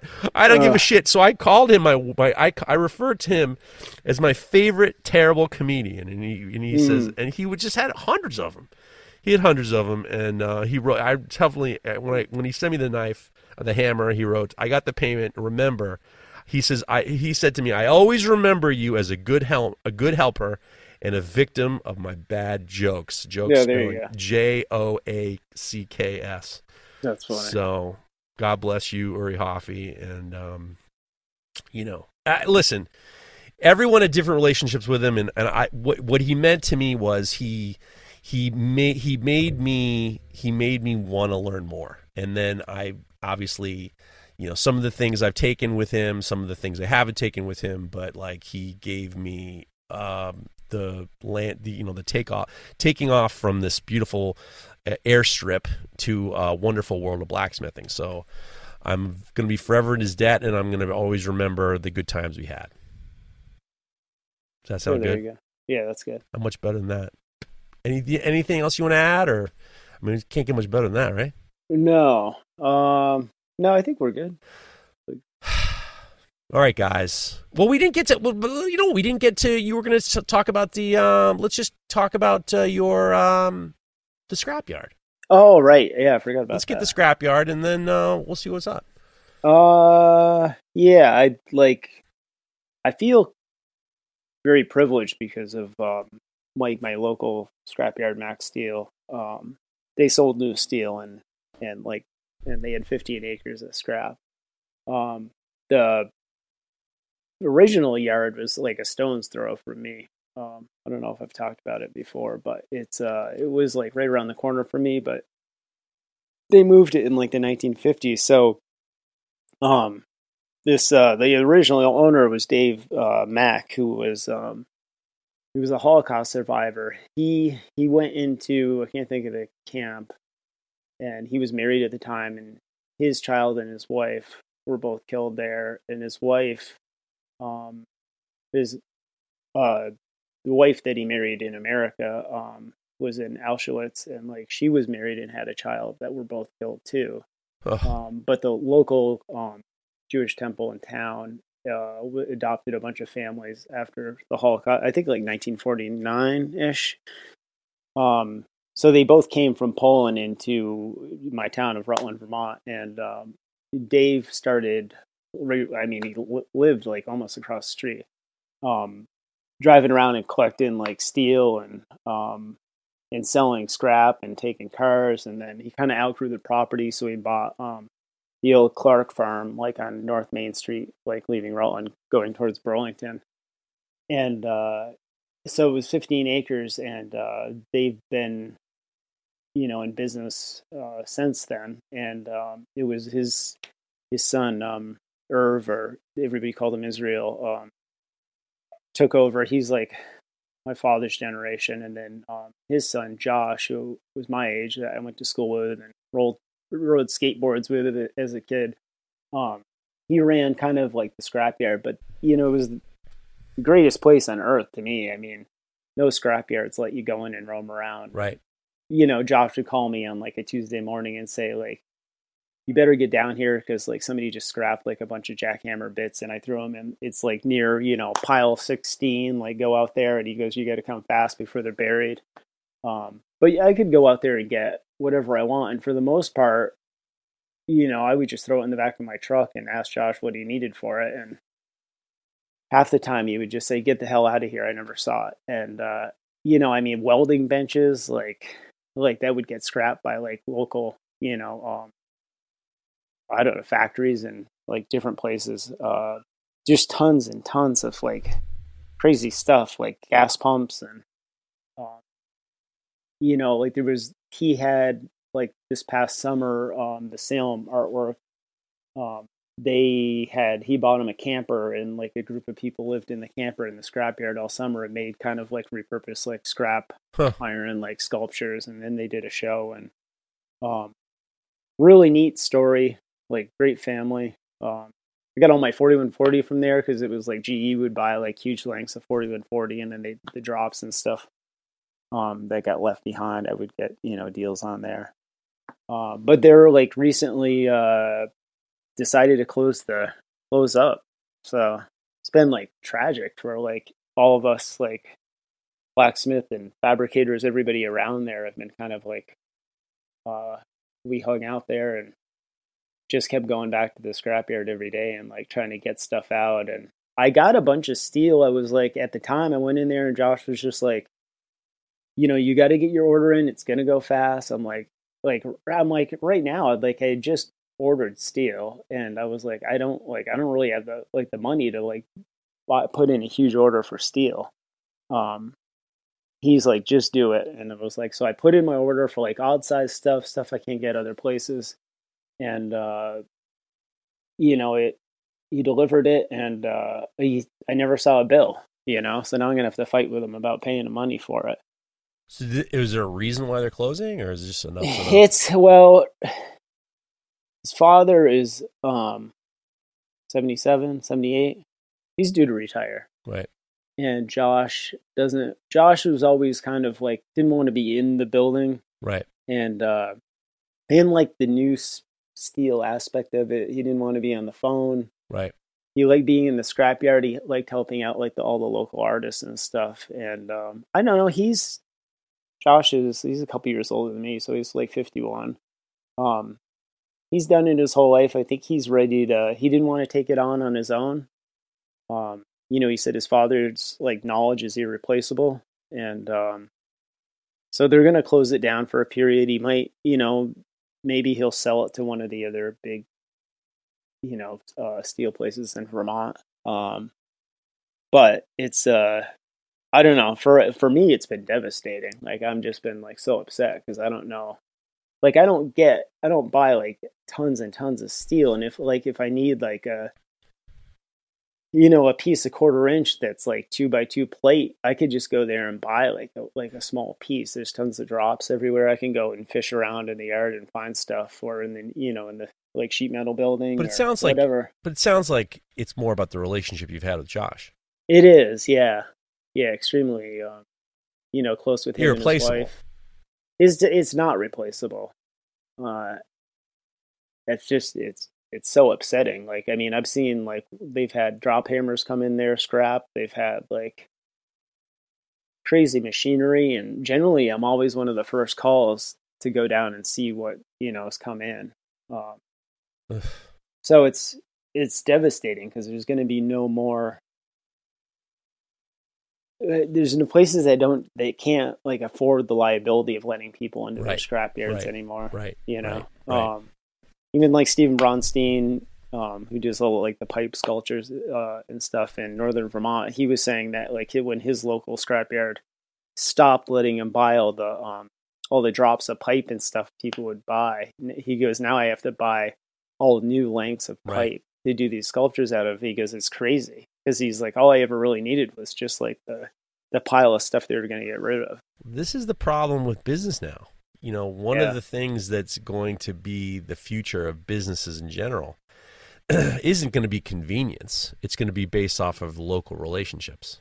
I know. And that's going to be most likely the one difference between automation and how we look at businesses and how we also look at customer service. And part of that is creating these kind of relationships that are very like, based off of people that Yeah, I mean, I feel like my whole world, like in, little Rutland, Vermont, is like I have a lot of like really close relationships with all the, local metal people around me and people otherwise.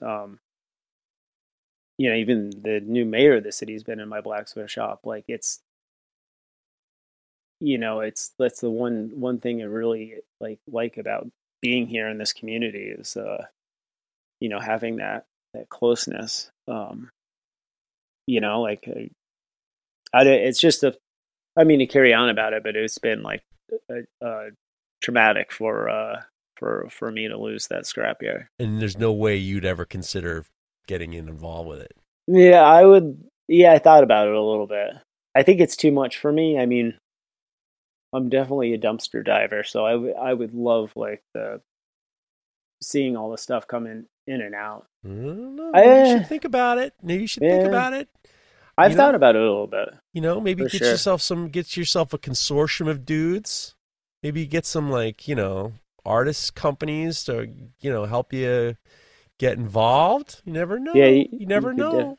You definitely do stuff. I mean, you were a bookstore owner. It's not much different than a scrapyard. I mean, bookstores and scrapyards are kind of the same thing. It's a big deal. I mean, just as Magnet Crane is like a $500,000 machine. Yeah, what do they need to run that place? You kick your dad a little bit of money, you keep the ball rolling. Yeah. I don't know.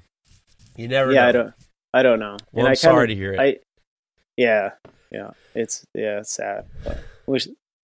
So let's end on a positive note. Well, let's end on you know what? Things are going to get better. The springtime's coming. You're going down to the Center for Metal Arts. Yep, you're gonna have a great time with all those great people, and we had a great time the last time, and we had drinks at the rectory, and Pat and I went and we hung out with the students at the rectory, and that was fun, and it was just a lot. I would highly suggest. I mean, if you're listening to this and you're thinking to yourself, can I get better at what I'm doing? What you got to do is you got to go down to the Center for Mental Arts. You got to support the CMA. You got to, regardless, you go down to, they're going to have the Cambria Iron Conference in September. You should definitely go to that. There are classes available. Go sign up the newsletter at the centerformentalarts.org. I have a couple of available slots in the September class, the friction folder class. It's a lot of fun. You're a knife maker, not a knife maker. You don't. For my classes, for Jesse's classes, you don't need any experience. Jesse and I are the guys who kick the door in and hold the door open for people. We're not the ones. You don't need to know how to do anything. We'll get you. Jesse and I will get you cleared up. We're the ones who are trying to give you a good time to make you keep going back. So for sure. Go follow Center for Mental Arts on Instagram. Go follow Center for Mental Arts on Facebook. Go to centerformentalarts.org and get on the newsletter. There are exciting classes available, and there are really exciting classes coming up for 2024, and Jesse and I will both be there, and Carrie will be there too. If you take a class with Jesse and Carrie, they are fantastic. They are wonderful people. Congratulations to Carrie, the only politician worth a damn. As far as I'm concerned, congratulations. All new, once again, reelected alderman in Rutland. Congratulations to Carrie. Number 2 is, on a positive note, congratulations to our friend Cliff Dufton, right? Mm-hmm. Cliff Dufton and his girlfriend, Katie, had a baby. So he's got a new daughter.